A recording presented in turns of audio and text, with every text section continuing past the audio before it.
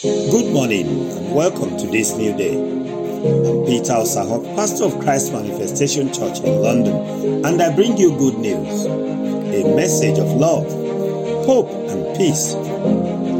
Amos 9 verse 13 says, "Behold, the days are coming, says the Lord, when the plowman shall overtake the reaper, and the treader of grapes overtake him who sows seed. The mountains shall drip with sweet wine, and all the hills shall flow with it."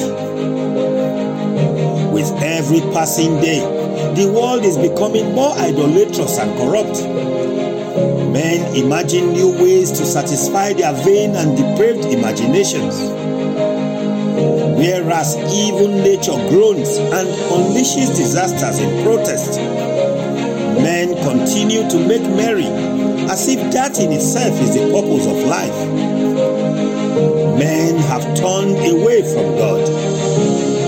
But in the midst of it all, the remnant, those who fear God, are crying for mercy. They are calling on the Lord not to turn away from the world. Amos declared the heart of God in a time similar to our own. While God warned the nations of his coming judgment, he also had a word of hope for those who remain faithful and true.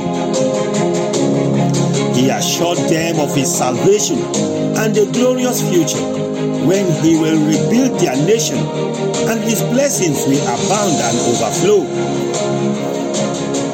Beloved, God gives us a glimpse of the future to strengthen and encourage us to remain faithful.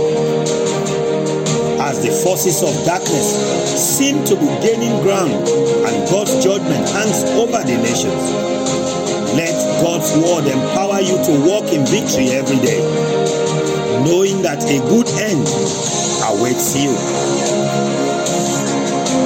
As you wait for God's visitation, strengthen your brothers, show kindness to the weak, do all that you can to dwell with others in peace, united by hope and the blessed assurance of the victory of light over darkness.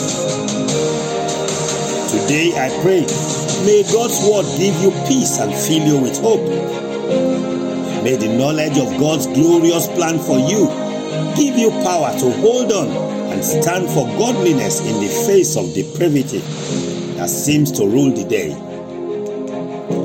In Jesus' name.